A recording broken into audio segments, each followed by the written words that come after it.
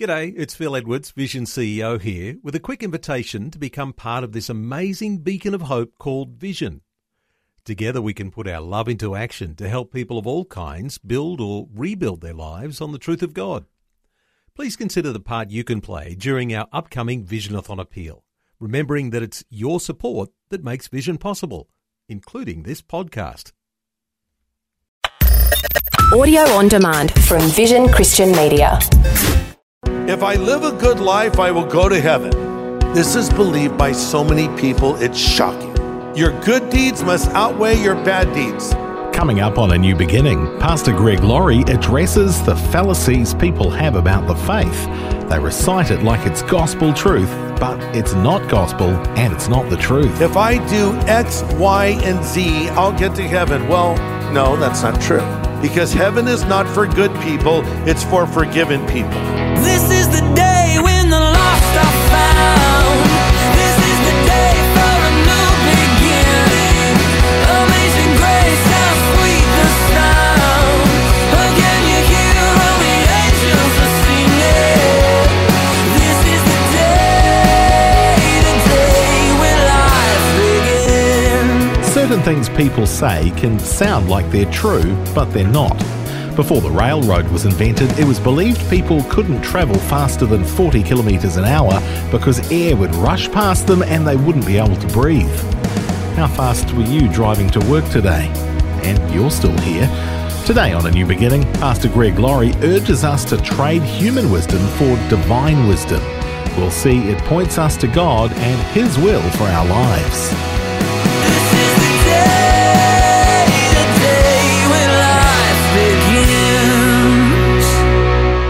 Okay, grab your Bibles and turn to James chapter 3. And the title of my message is Things Jesus Never Said. You know, there are many sentiments that people carry in life that are simply not biblical. One would be, well, God wants me to follow my dreams. Well, not exactly. Now, let me say, God can speak to you through dreams.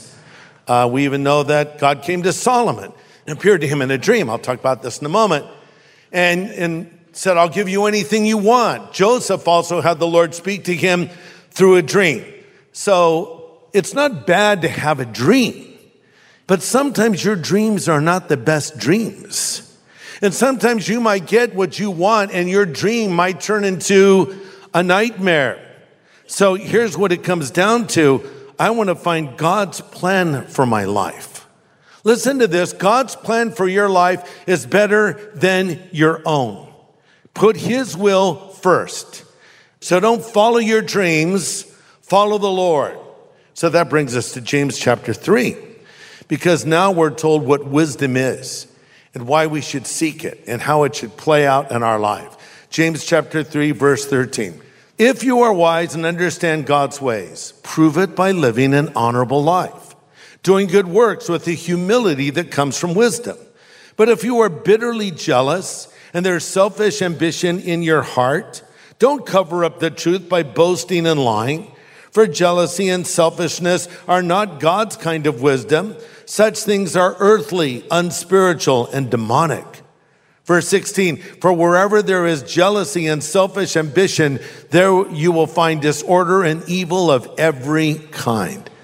So here's my next point, if you're taking notes. We need to live our lives God's way, not the way of this world. And that starts with a new way of thinking, biblical and godly wisdom. This is in direct contrast to the so-called wisdom this world offers. We have a contrast here in James 3 about the wisdom from above and the wisdom from below. The wisdom of the scripture or the wisdom of this culture. I mentioned this already, but when Solomon was a young man, his father David died, and now Solomon was going to ascend to the throne. And the Lord appeared to him in a dream. He said, Solomon, what do you want? I'll give it to you. Anything you want, it's yours. So Solomon said, well, Lord, I would like to have wisdom and understanding in my heart so I can govern your people and so I can know the difference between right and wrong. What a great prayer. And God answered that prayer and said, Solomon, because you have not asked for wealth or power or any of these other things, I'm going to give you the wisdom you prayed for, and I'm going to give you these other things as well. You'll be the wisest of all men, and he was in his day. And we should pray this same prayer. Earlier in James 1:5, it says, if anyone lacks wisdom, let him ask of God, who gives generously and will not hold back. I pray that all the time. We sit down for a business meeting. We sit down to prepare a message.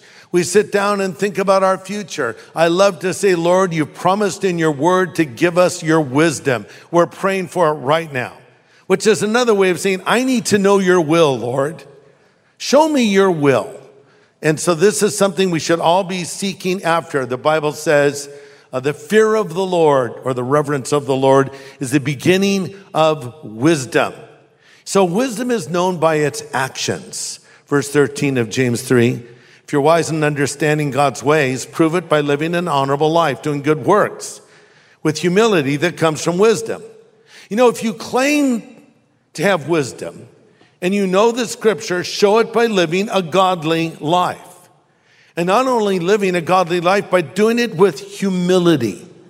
Humility is so important, because when you've walked with the Lord for years, you've acquired some knowledge, you may come off like Mr. Know-it-all. So, we're having a conversation about something, and now you're going to pontificate on all that you've learned. And this is a challenge for older folks, okay? Because we've lived long lives, and we love to tell stories, and we love to share what we've learned, but sometimes younger people don't always want to hear all of that. Maybe we could listen a little bit more. We might even learn something still. And then when the moment is right, we can share some life lessons we've learned or an insight from the scripture that we have. But if you have true wisdom, you'll have humility. It's great to have you join us today for A New Beginning with Pastor Greg Laurie. We're learning about wisdom today, biblical wisdom. Pastor Greg's study is based in James chapter 3. True wisdom is known by good fruit. And what does that mean? Look at verse 17, James 3. The wisdom from above is first of all pure. It's peace-loving, gentle at all times, and willing to yield to others. It's full of mercy and the fruit of good deeds. It shows no favoritism and is always sincere. And those who are peacemakers will plant seeds of peace and reap a harvest of righteousness. So from this, we learn God's wisdom is pure. This speaks of moral purity. Don't tell me about your insights from Scripture. Don't tell me about your wisdom if you're not living a moral life. If it does not affect you in the way that you live, then it's obviously not worth much. So this is something James is pointing out. Look at verse 17. You're willing to yield to others, and you're full of mercy. Sometimes people acquire knowledge. We could call it wisdom, and they weaponize it. And by weaponizing it, I mean they use it to berate people. They use it to beat people down. I know more than you. You're stupid.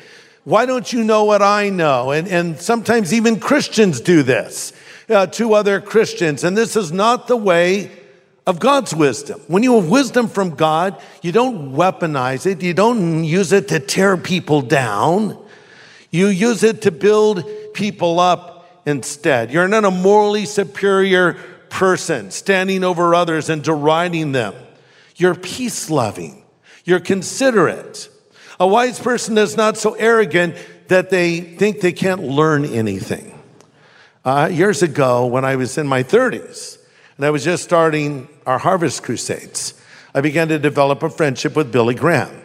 And Billy was in his probably early 70s at that point, or very late 60s, and he invited me to join him on crusade trips, and then he asked me to start helping him with his messages and preparation. I thought, why would you want to hear from some stupid 30-year-old? You're Billy Graham. But this is the thing that amazed me about Billy Graham, was his humility and his willingness to keep learning. He was always a learner, always had questions, always wanted to grow more. He'd even say, Greg, just share something from the scripture with me, which was very intimidating to preach in front of Billy Graham, I have to tell you. Because he's Billy Graham. And you're thinking, well, what could I possibly say to him? But Billy was a student and he was a learner to the very end of his life. And I thought that was such an admirable quality, because I've met other people that are the very opposite of that. You know, you share something with them, they'll cut you off, kind of correct you, tell you the way you should be thinking about it. That's not the way you use wisdom. You use wisdom with humility and to help others and to be a peacemaker, not a troublemaker, and a bridge builder, not a bridge burner, and be a stepping stone and not a stumbling block. Okay, so one last thing that Jesus never said. If I live a good life, I will go to heaven. This is believed by so many people, it's shocking. Sometimes it's even believed by Christians. We maybe don't say it out loud, but in our way of thinking, we reason, if I do X, Y, and Z, I will have the favor of God. If I remember to get up this morning and read my Bible, and if I make sure I'm at church on Sunday, and I'm a part of a small group, and I share my faith, now God will bless me. Now, you should do all those things and more. But God is not going to bless you because of the things you do for Him. Oh, if I live this good life, I'll get to heaven. Well, no, that's not true. I mean, even to play it out logically, if you say, well, if my good deeds outweigh my bad deeds, I know I'll get to heaven. Let's just say that's true. For the sake of a point, your good deeds must outweigh your bad deeds. Do you really think your good deeds outweigh your bad deeds? I would suggest to you they don't. So even by your own set of standards, you fall short miserably. But actually, the very opposite is true. Let me say something that might surprise you. There's going to be bad people in heaven, and there's going to be, quote, good people in hell. There's going to be bad people in heaven. And by bad people, I mean people that maybe literally came to Christ on their deathbed and they got into heaven. Like that thief on the cross, that we call him the thief. He probably was a murderer. The Romans didn't crucify thieves. He probably was living in rebellion against Rome, probably killed a Roman soldier, did something radical. And he's crucified next to Jesus. And he turns to the Lord and says, Lord, remember me when you come into your kingdom. And Jesus said, you better get busy doing good works, because that's the only way to get in. No, Jesus didn't say that. Another thing Jesus didn't say. He said, truly I say to you, today you'll be with me in paradise. But why did he say that? Because on the spot in that moment, that man believed. That's how long it takes to believe. Just like that. Lord, remember me. Interestingly, prior to this, he had been mocking the Lord along with the other man who was crucified and the crowd below. Hey, if you're the Christ, why don't you save yourself? Then Jesus said, Father, forgive them, for they know not what they do. This man in a nanosecond believed and turned to Jesus and said, Lord, remember me when you come into your kingdom. That's how fast faith can happen. And I prayed with many people on their deathbeds and led them to Christ right before they entered into eternity. And how wonderful it is to say to someone, now because you've put your faith in Christ, you will go to heaven. So there's going to be, quote, bad people in heaven. Because heaven is not for good people, it's for forgiven people. Okay? And there's going to be good people in hell. And when I say good people, I say people that trusted in their own human efforts, people that trusted in their own personal reality, maybe even someone that trusted in the religious things they did. Jesus said, many will come to me in that day and they'll say, Lord, Lord, did we not prophesy in your name and cast out demons in your name and do many wonderful works in your name? We could update it and they might say, Lord, Lord, were we not baptized in your name? Did we not receive communion in your name? And Jesus says to them, depart from me, I never knew you, you workers of iniquity. Oh, but these are good people. These people paid their taxes. These people recycled and put the right trash in the right can. They did everything right. These people, they drove Priuses and ate kale and didn't damage the environment. They're good people. Yeah, but you're not good enough. That's why the Bible says it's not by works of righteousness that we're saved, but it's His mercy that He extends to us. For by grace you've been saved through faith, not of works, lest any man should boast. No, Jesus never said if you live a good life, you'll go to heaven. But here's what Jesus did say. Jesus did say, come unto me, all of you who are exhausted with life and are bending beneath its weight, come to me and I will refresh you with rest. What a promise. He says that to us. Yes, God loves you. No, God is not against you. Yes, God has a plan for your life. Yes, his plan is better than your own plan. Will you say, Lord, I want your will above my own? Will you put him first in your life? Then you will find the happiness you want, not from seeking it, but from seeking him. And it all starts with asking Jesus Christ to come into your life. And I wonder if you've all done that. Has there been a moment in your life where you asked Jesus Christ to forgive you of your sin and you asked him to come into your heart and life to be your Savior and your Lord? You say, well, I was raised in a Christian home. Well, that's great. But there still has to be a moment where you come to Christ and you believe in him. This is a decision only you can make. I made that decision many years ago as a kid. Many of you made that decision at a marked point in time you can remember, and you'll know it if you've done it.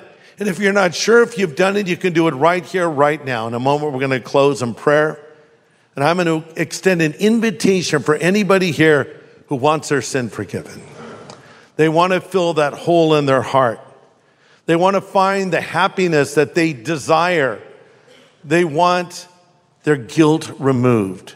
Or they've made some big mistakes and they've sinned against the Lord and they want to make a recommitment to him. You can do that right here as we close in prayer. Let's all pray. Father, speak to the heart of every person here. If they don't know you, we pray that your Holy Spirit will convict and convince them of their sin and bring them to yourself right now. For we ask this in Jesus' name. Amen.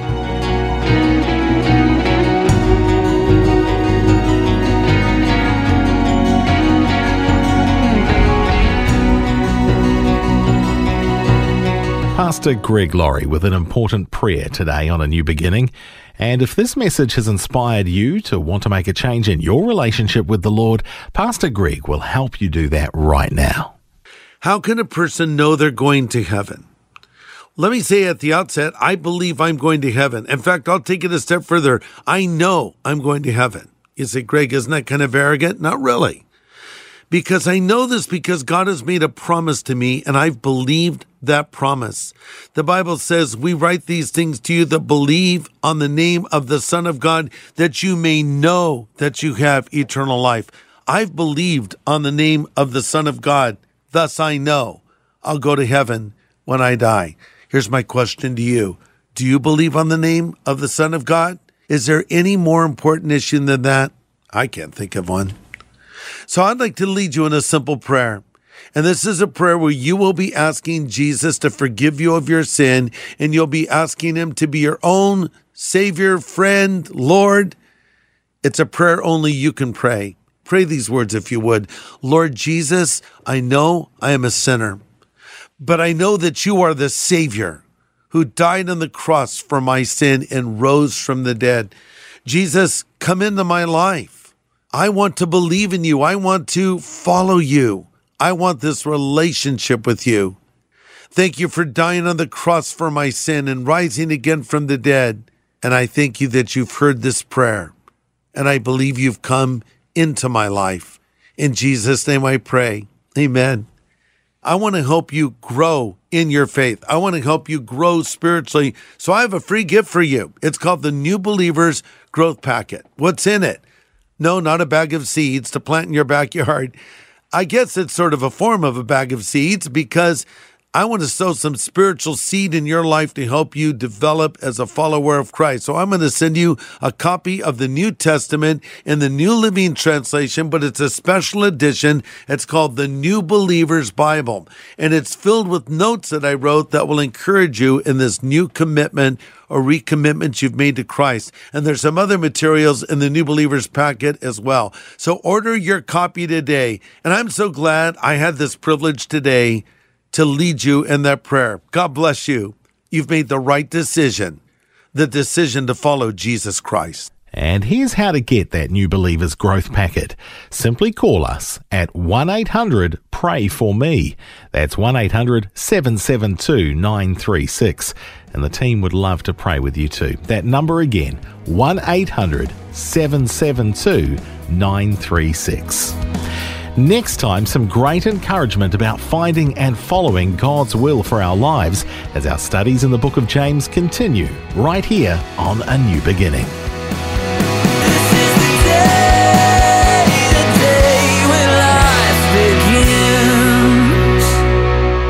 Today's message from Pastor Greg Laurie was called Things Jesus Never Said. If you'd like to listen again, just download the free Vision Christian Media app where it's available as a podcast, along with more inspiring Christian content.